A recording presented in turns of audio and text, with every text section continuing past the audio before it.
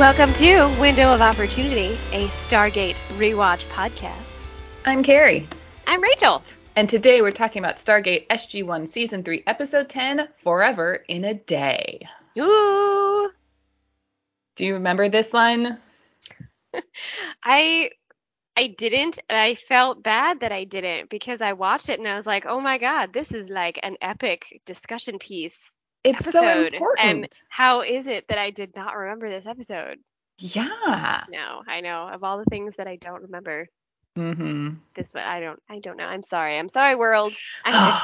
You're a terrible Stargate fan, Rachel. I know I am, but you know what? It means that I was watching it with fresh eyes. Okay, so watching it with fresh eyes, because this was one of the sort of talking points as I was digging through various message boards just to see if people had anything interesting to say. Were you confused about what was happening? Yes, I was until the very end, and I was like, oh, okay, that explains everything I just watched. Okay, but then once you realized what was going on, everything that happened before totally made sense. Yes. Okay. Got it. Because apparently a lot of people don't like this episode because it's so confusing. It's like, well, it's confusing until like the last 5 minutes, and then you know what's going on because they tell you what's going on and what has happened. So I don't know. I did find it complete once you found out what happened. It was like, oh, okay. I was not still confused. Like, what? No. No. It was Yes. It was a little for a while, and then you got to the end. I was like, Yes. Okay. That's how that one went. All right. Well, shall we get into it then and break it down? Do it. Okay. So this episode originally aired on October 8th, 1999, which is actually about a month from when episode 9 aired. So there's a little bit of a break here for some reason. Oh, okay. Sure. It was written by Jonathan Glasner and directed by Peter DeLuise. And in this episode, during a rescue of captured Abydonians, Daniel finds his missing wife, Sharae. But instead of greeting him, she attacks him, leading to her death at the hands of Tilk. Distraught over her death and angry at Tilk, Daniel quits Stargate Command. So we open on the shot of a dead Jaffa, just laying on the ground. Like you do. I will say, I kind of like how this episode just like it opens sort of like in the middle of the story. Like there's no build up there where like in the action, this episode is like just going from minute one, which I like because so many episodes start with, hey, we're on this planet and here's this thing we need to do. This is just we're going. What I found interesting about it is because of the discussion recap we had last week about the specific Stargate teams. So when it opens with obvious combat, I was like, why is Daniel there? This is obviously like from something for one of the more military centric teams. And then once you realize it's those people. Abydonians. That's the one.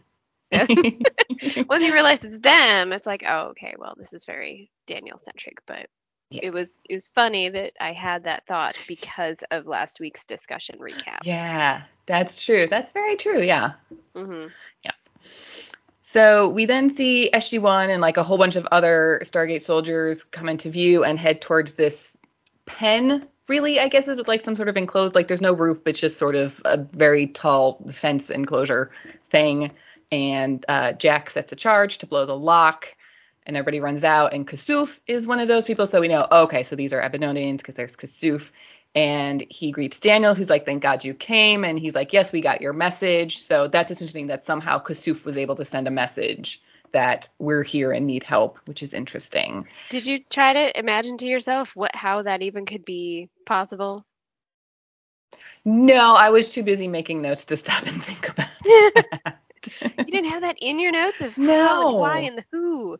Did you think about that? I did wonder how in the world he could have done that, but I didn't actually come up with anything now. Well, shall we ponder? Maybe. Okay. So Amonat went to Abydos, kidnapped a bunch of people, and brought them to this planet. What if, while they were being taken, one person managed to like slip away and stay back and contacted Daniel and found out and saw where they were going from the DHD dialing thing. Yeah, so they would have had to have known where they were being taken and not gone Yeah. with them and not been captured. So they would have dialed what from Abydos and said, "Hey, these people are on this other planet." Yeah. Mm, Although Daniel does say, Kasuf, we got your message. It did, so, because it really does seem like Kasuf is the one who sent the message. yes, yes, it So does. that doesn't work. So that means he would have had to escape and then unescape.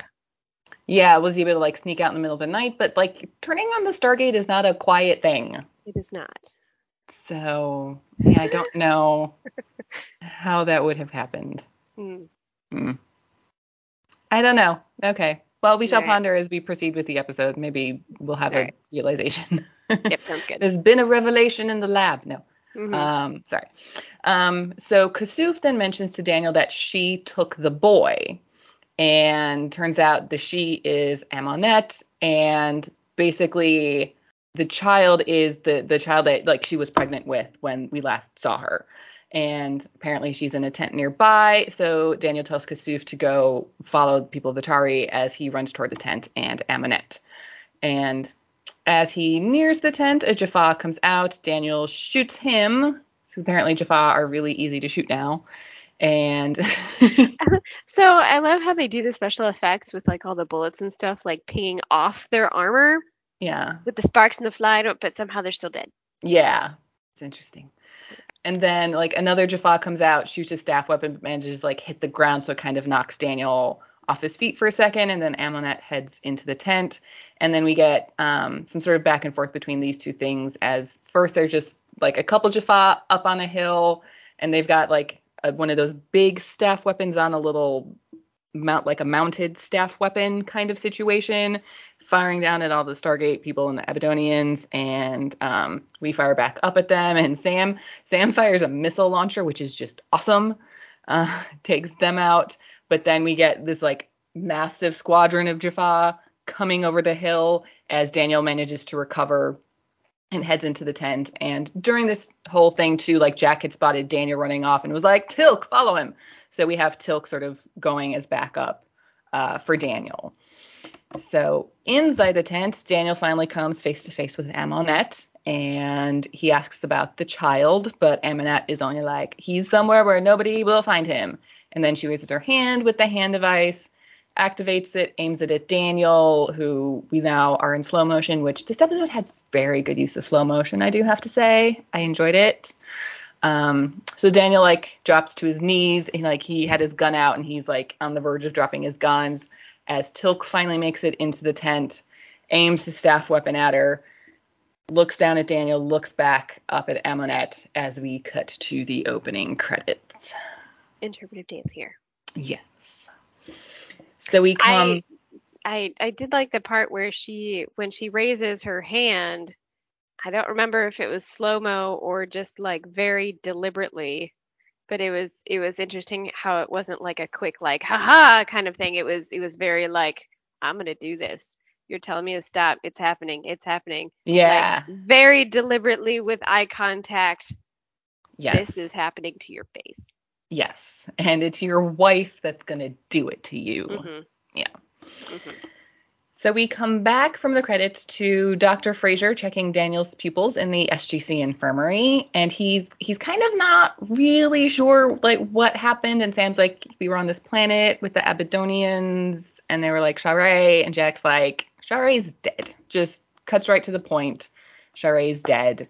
And Tilk speaks up that it's his fault. He basically had to kill Sharae in order to save Daniel.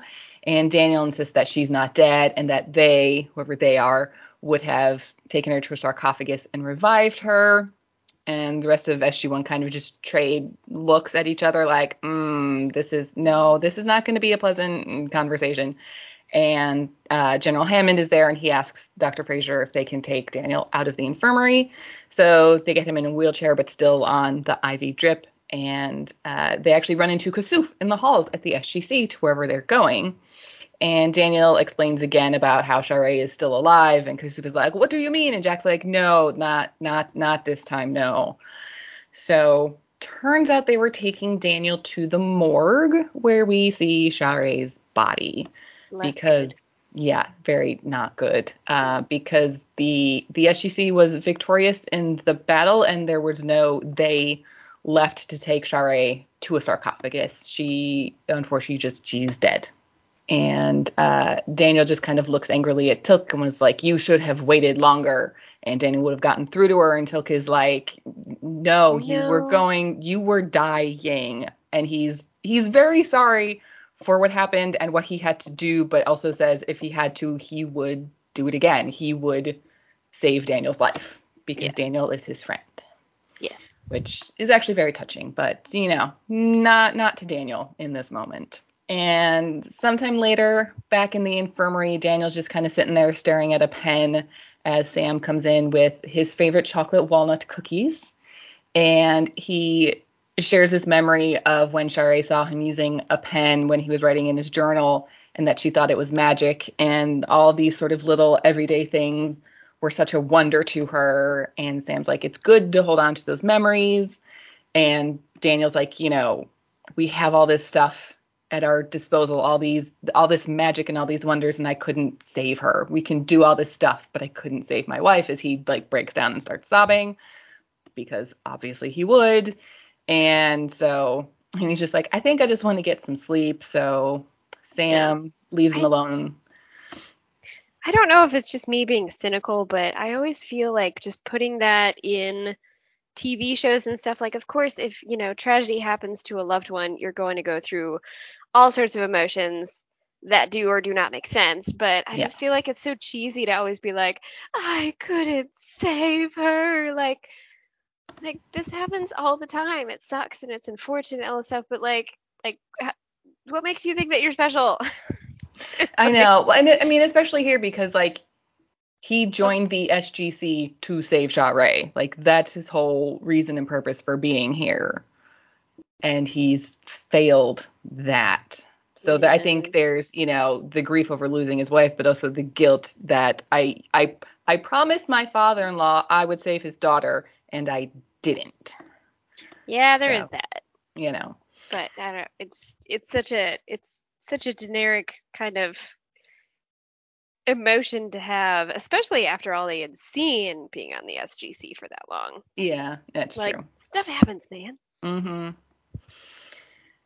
So there's then this sort of sudden, it's not really a flash of light, but it's this sort of slow flood of very bright light and the sound of the hand device. And we cut back to the sort of POV shot of like Daniel on his knees looking up at Sharae using the hand device. And we hear Sharae, not Eminette, we hear Sharae say, "Hear me, Daniel."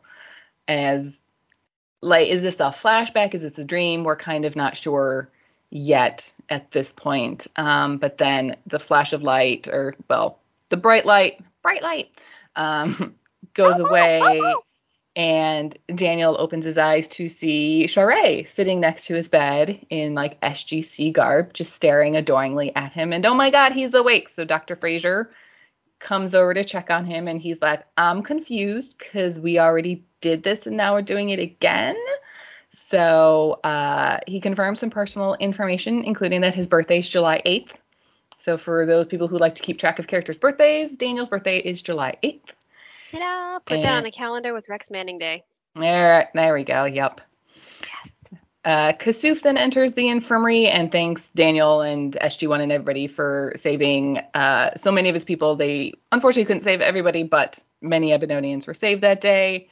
And we get sort of the same stories before, where Tilt came in, had to shoot Sharae, but then Sam continues in saying that they took Sharae to the Tok'ra, who were able to revive her and remove the symbiote. So, yay! Sharae's not dead. And what? What? So, Sharae and Daniel start getting a little smoochy, like just hard eyes, like nobody else is in the room for them anymore right now. So they go to leave, and I do like as they leave, Jack's kind of hanging back with Dr. Fraser and is like, but he's gonna be okay, right? He's like, and Dr. Fraser's like, oh yeah, he's gonna be fine. He's gonna be okay. He's gonna be fine. So they all leave, and Sharae is like, I only came to tell you about the boy. And he's like, what about the boy? And then she kind of looks like she's in pain and gets like sucked away or something. Where did she go? Okay, so the theory I've read that I think works to explain this is that when Sha're is there, it's Sha're sort of fighting through Amonette to get to Daniel, and when Sha're gets sucked back, that's Amonette being like, "No, is me," and like sort of just shoving Sha're back down to get her out of the way, like the sort of internal mental struggle of wills, if you will, between Amonette and Sha're. Very quick transition. Yes. So it fades back in then on Daniel still in the infirmary, and Dr. Fraser's there, and he's like, "Is Sha're here?" And she's like, well, we haven't sent her body back to Abydos, if that's what you're talking about." And so Daniel's like, "Oh, okay. So Sha're. Which time was I dreaming? Yes. We cut to sometime later, and Daniel is handing in his resignation to General Hammond, and Hammond just tries to wave it off, telling Daniel to take some time. He's grieving or emotional, but Daniel's like, "No, I joined the SGC to find Sha're, and he found her, so mission accomplished. He's done." Bye. On a personal note, this is the first appearance of Daniel's White Sweater of Awesome, or, well, White Sweater of Ascension, depending on what you want to call it, which will be very important in Season 6. So... It is a very nice sweater. I do say I like it a lot. Sweater. Yes. I do like that sweater. Yep. So Daniel then is packing up his office, and he's got a lot of boxes. Daniel does. There's a lot of stuff in there he's apparently taking home. And so Jack comes in to complain about the new guy, Dr. Robert Rothman, who was actually Daniel's research assistant, that this is now the guy that's going to be on SG1 in place of Daniel. And Jack keeps trying to sort of play off Daniel's resignation as the temporary thing, and he's like, "You'll be back. You're gonna miss us." And Daniel's like, "Oh yeah, all your insults and witty charm. I'm gonna miss that a lot." And then Jack's like, "Okay, well, so you'll miss Carter and Tilk." And Daniel's just like, "Well, Carter maybe." So it's like, ooh, yeah. ouch. Yeah. Yeah, Jack then repeats Daniel's words back to him, where Daniel says the SGC may be the single most important human endeavor for the future of mankind. But Daniel's just like, I can't do this, because every time I go through the gate, I'm going to be thinking about how I failed Sha're. And I can't do that. I cannot do that. So he's out. He's gone. Goodbye, Jack. Bye. Forever. Yep.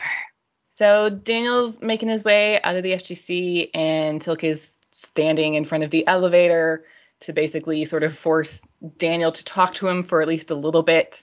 And Tilk asks, "Is there not some form of human ritual in which I may ask your forgiveness?"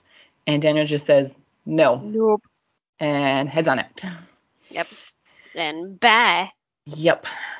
So in Daniel's apartment, Jack, Sam, and some SGC soldiers are helping bring in the 8 million boxes of stuff, so he can start unpacking. And basically, Daniel's just going to go find the most remote dig that he can and just try and get on with his life and just like kind of leave this all behind for a bit. And Sam asks when they'll see him again, and he's like, "At Share's funeral, I'll see you there." And so Sam goes to leave, but then sort of turns back and hugs him goodbye, which is very nice. And then Jack just shakes his hand, but then finally pulls him into a hug and calls him Dr. Jackson, which was nice. Mm-hmm.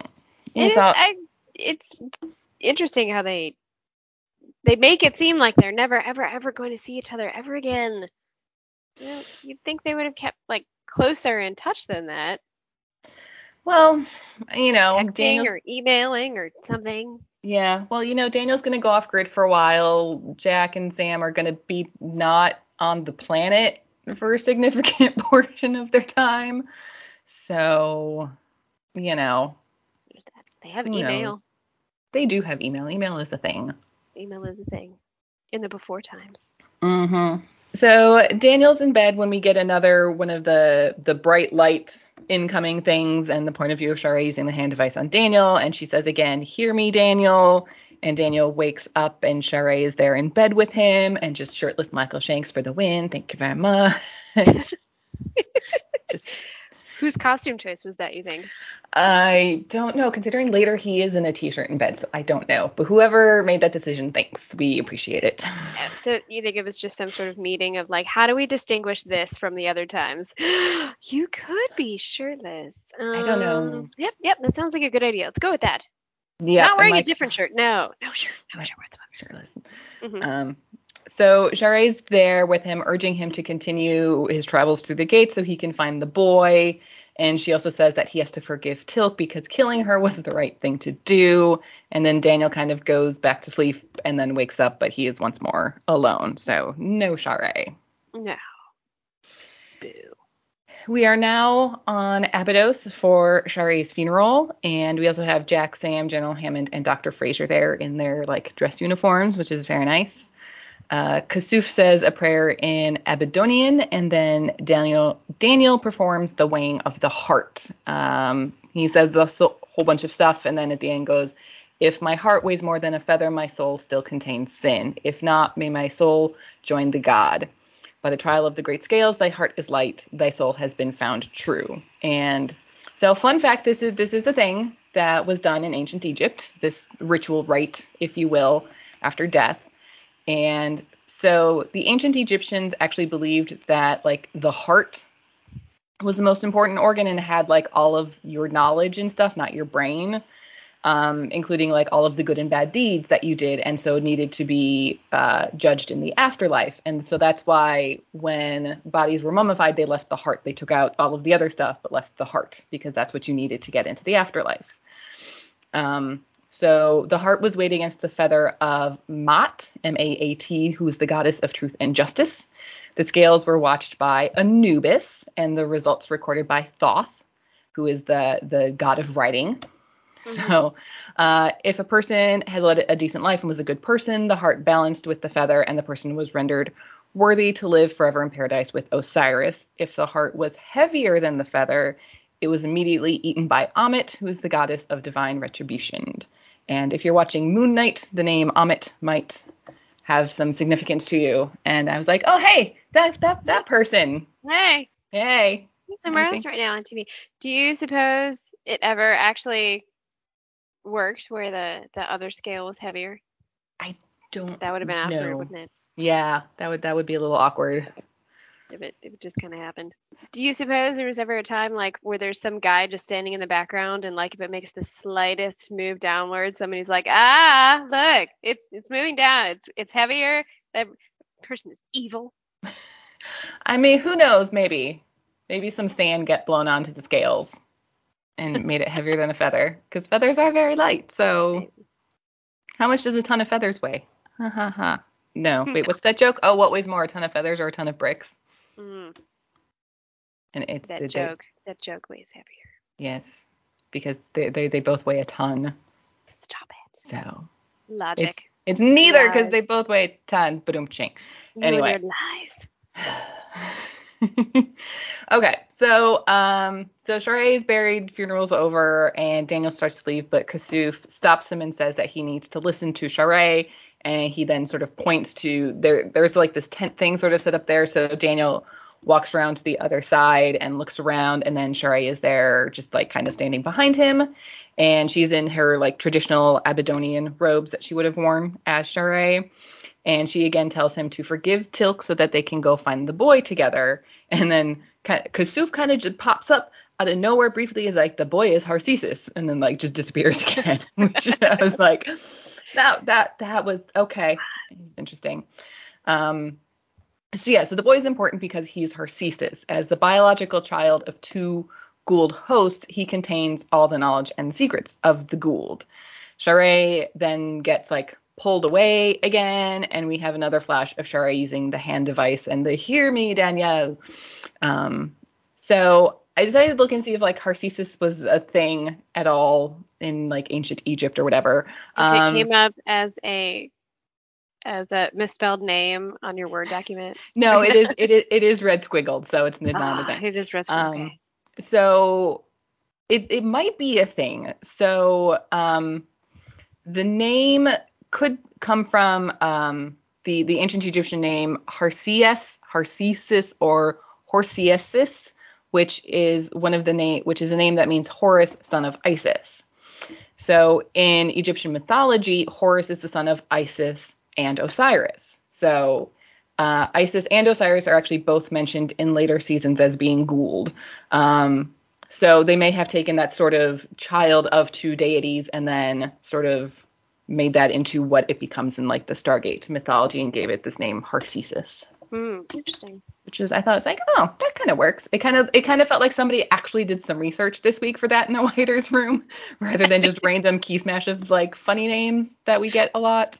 And it was pleasantly surprising. Like, I was like, oh, this actually makes sense. Somebody read something. Somebody actually did their homework. Hey. So sort of. Yeah.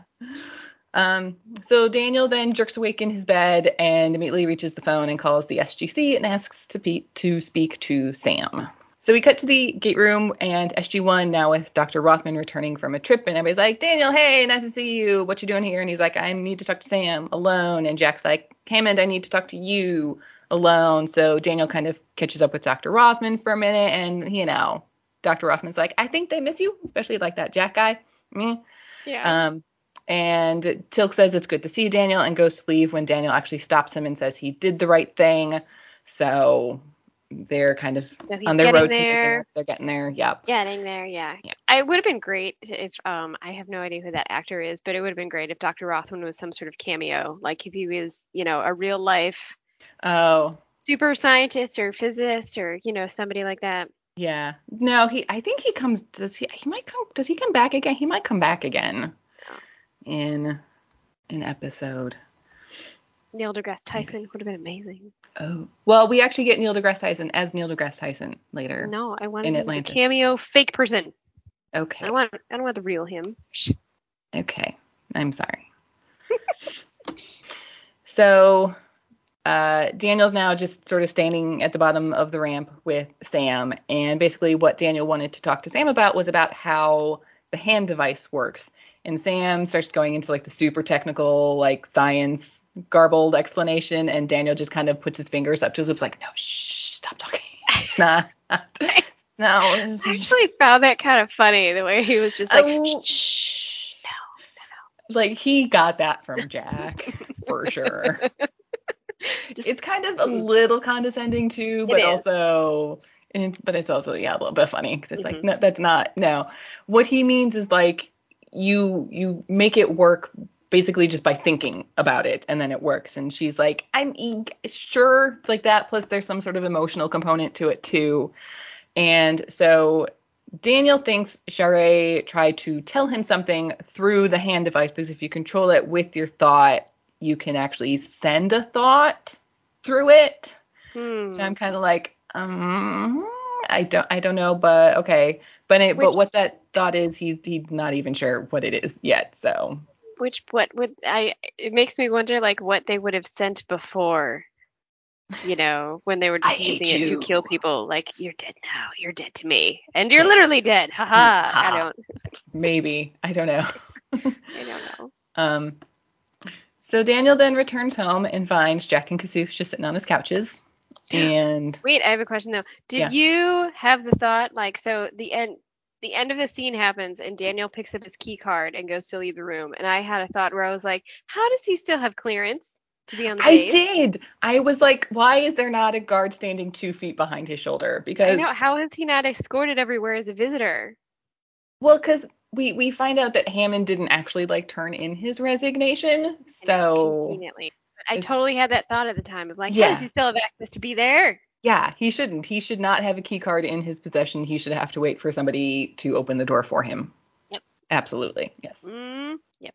So Daniel returns home, Jack and Kasuf on the couches, because why not? And Jack's like, you ran off before we could say hi, so we thought we'd just let ourselves in. And by the way, you need a new lock on your door. Which, if you noticed when Daniel came in and he like shut the door, he kind of like poked at the door for a minute, like something's a little hinky with the door. So I didn't even notice that.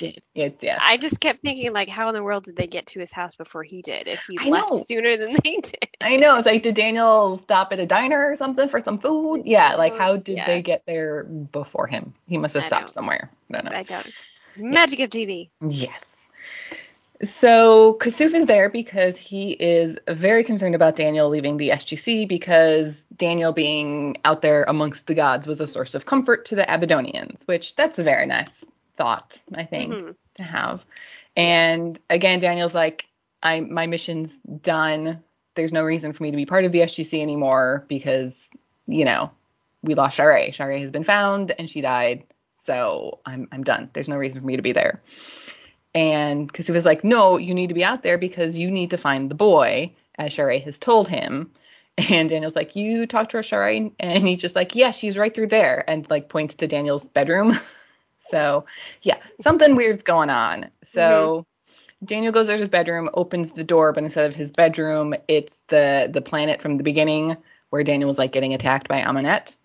So he follows her into the tent and we get the bright light again. But this time Sharae says, come to me, Daniel. Not hear me, but come to me. So,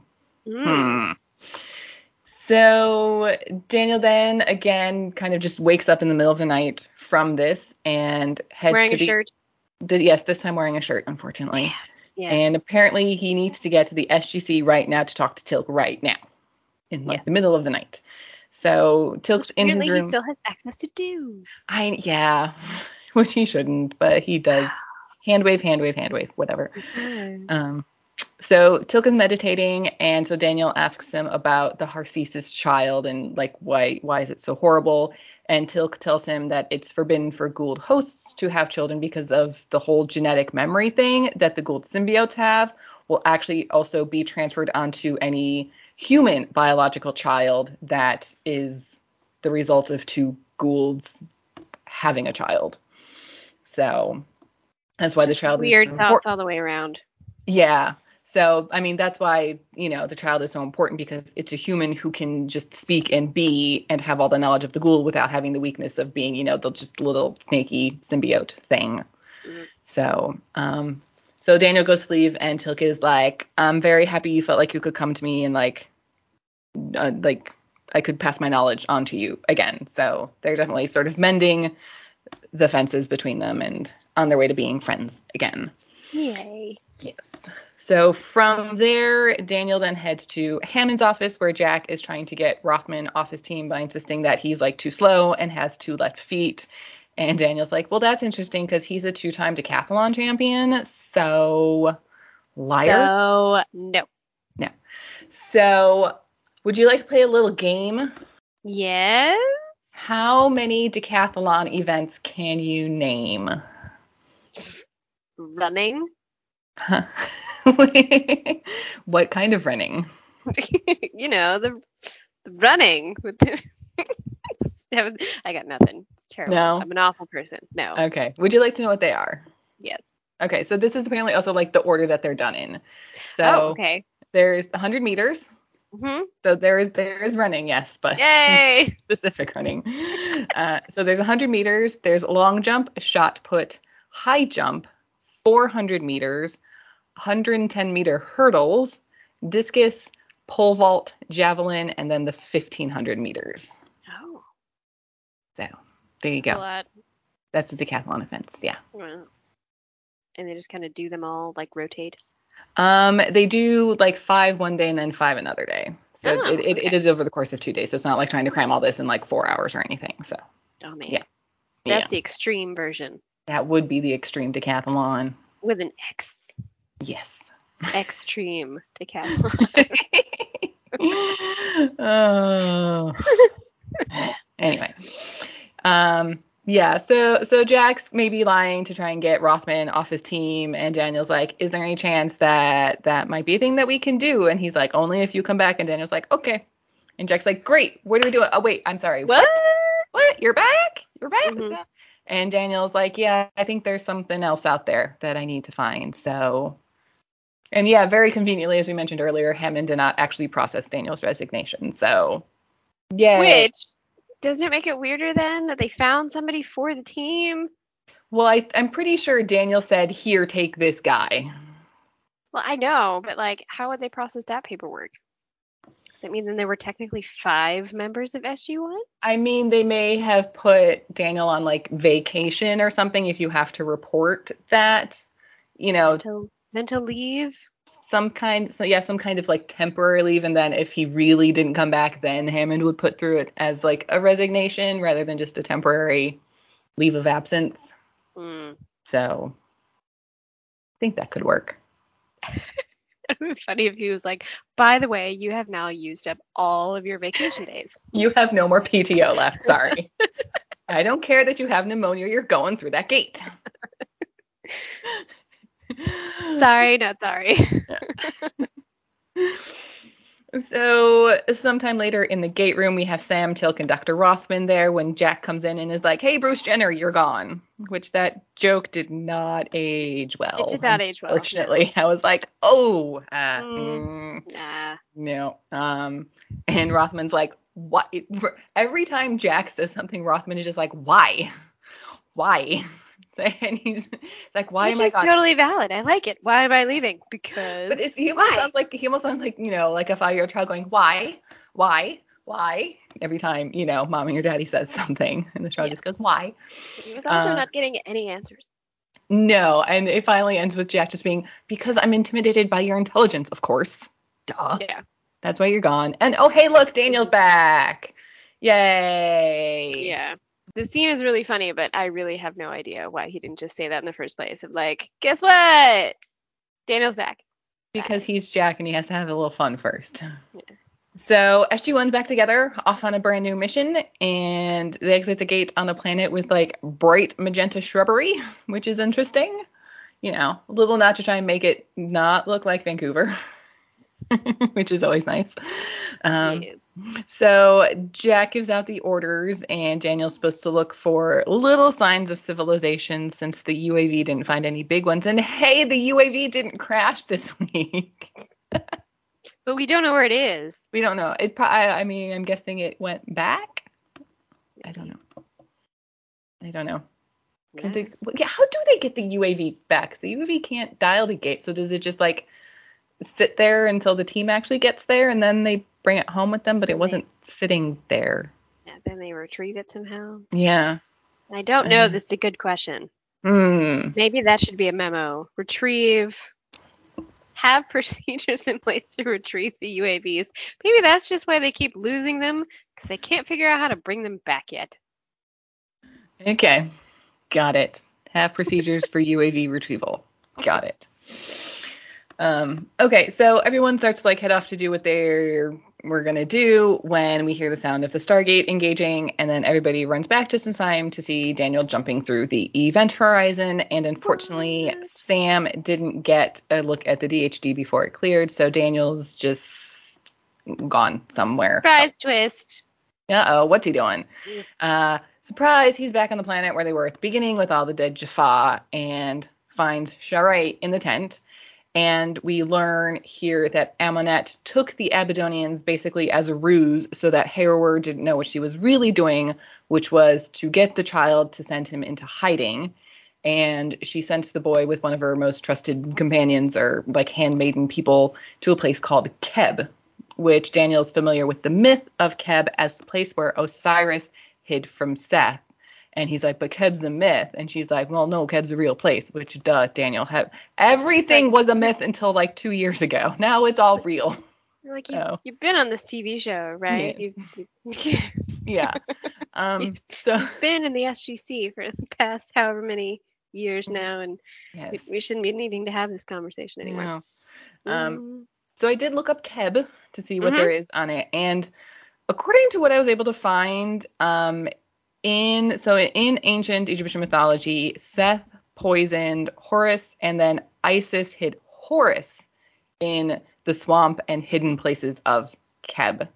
And she asked Ra to help her, and then Ra accepted and made the sun stand still and threatened to let part of the earth burn. And so then Seth then reluctantly cured Horus so that the earth didn't burn. So it's Horus, not Osiris, which is interesting, that change. I don't know why, if there's a different source they found, because, all that myths and stuff, there's always 5 different versions of it. So yes, the one I found said Horus, not Osiris. I don't know. Yes. Anyway. Osiris? Well, Horus is Osiris's son from earlier. I'm going to go with Osiris. Osiris. It could Well, be no, community. Harcesis. Remember? Because Harcesis. Hosira. I'm just making up names. Okay. Keep I'm doing it. the keyboard smash thing. Okay. Unfortunately, she doesn't tell him where Keb is, like what planet it is or how to find it. She just makes him promise to save the boy, and he does. And then they kiss, and suddenly we're back in what is apparently the actual present now with Daniel on his knees and Amonette's clutches. And this is where Tilt comes in, sees what's happening, shoots Amonette. She falls over. Daniel also falls over, and they're like face to face, staring at each other as they die. And Amonette dies first. And so Sharae gets to tell Daniel that she loves him before she dies. And Tilk apologizes to Daniel, but he just says that you did the right thing, and then tells Sharae that he loves her too. And this is the end. Ta-da! That was very sad. No, it's very sad. Yes. It was a very good episode. Yes. But when I go back and think about it, like the entire, that joke that everyone makes of like this meeting could have been an email. the like that was way too big of a ruse scenario where she could have just been like, find the kid, he's here. We sent him here. Like, especially if she's like continually being sort of like pushed back down by Amonette, just like you get out. It's like the kid's on Keb, he's Harcesis. Yes. And that should be enough. Ask Tilk. Yes. Ask Tilk, he knows what that means. Yes. By the way.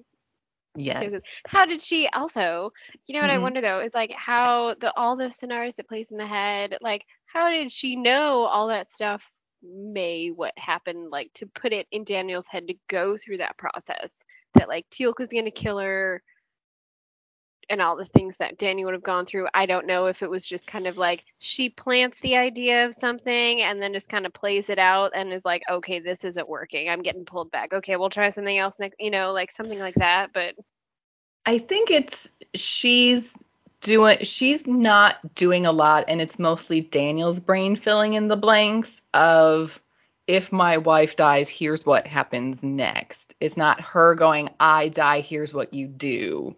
It's her going, I die, and then his brain taking over and be like, okay, so here's what happens. Yeah. I think. Yeah, I really, really did like this episode, but yeah, my overall thought is like this meeting could have been an email. That's going in the show notes. Hang on, let me pull up my show notes so I can put that in there. Find the kid, he's on Keb. Ask Teal'c. Bleh. I love you, bye. So we agree this was a really good episode for Michael Shanks. Mm-hmm. And he was actually nominated for a Leo Award for Best Performance by a Male in a Dramatic Series for this episode. Ooh. So yay for that. What did he lose to? I don't know. I did not get that far to look it up. I don't even know what year. 99. Maybe let's see if it's a quick enough Google search. 1999 Leo Award winner. Let's find out. Okay, 1999. Oh, it could have been 2000 because this was like in October. So let's try the 2000 awards. Live Googling. Such an interesting podcast. He lost to Brent Fiddler for First Wave TV show. First Wave. So I don't know, but I'm sure he was very worthy. Sure. All right. Cool. Yeah. Way to go. Yep. Okay. Any memos other than UAV retrieval? I don't know. How do we turn this meeting could have been an email into a memo? Especially, yeah, I don't know. Just this meeting could have been an email. Right. Yes. Okay. Episode title, Forever and a Day, I think. That makes sense. Like, he's basically living several days in the span of like 2 seconds. So, Forever and a Day. Most of the foreign territory titles are also like of a similar thing. The Czech translation is the Forever Goodbye, which I thought was interesting. And then the Germans really got screwed because the German title is just The Death of Sharae. No. So. Oh man. Way to spoil the episode there. Dang it. German TV. So. German people. Yeah. Oh. Yep. All right. Final thoughts. What do we think? Liked it. Yeah. I do still like it this. Very much. I did overall. I think it's an interesting storyline that that Amonette cares about the kid enough to want to hide it. Yeah, well, she's mostly hiding it from Herr because everybody else wants to kill the child, and she is a mother, so please don't kill my child. Yeah. Makes sense. But yeah, this is definitely one of my top season 3 episodes for sure. Yeah. When we get there. I liked it. Yes. And we got shirtless Michael Shanks, so that always, bumps it up a notch or two. I'm a shallow woman. What can I say? Few extra points for that. Yeah. Yay. Yeah. All right. Well, I think that's going to do it for this week. Yes? Yep. Okay. All right. Well, thank you, everybody, for listening. As always, you can find us on Twitter at SG_rewatch or send us an email at woo. That's WOOSG rewatch at gmail.com. Don't forget to rate and review us, please. And we will see you next time for Past and Present, a.k.a. the worst episode ever. I hate it so much. Yeah, it's fantastic. Bye. Okay, bye.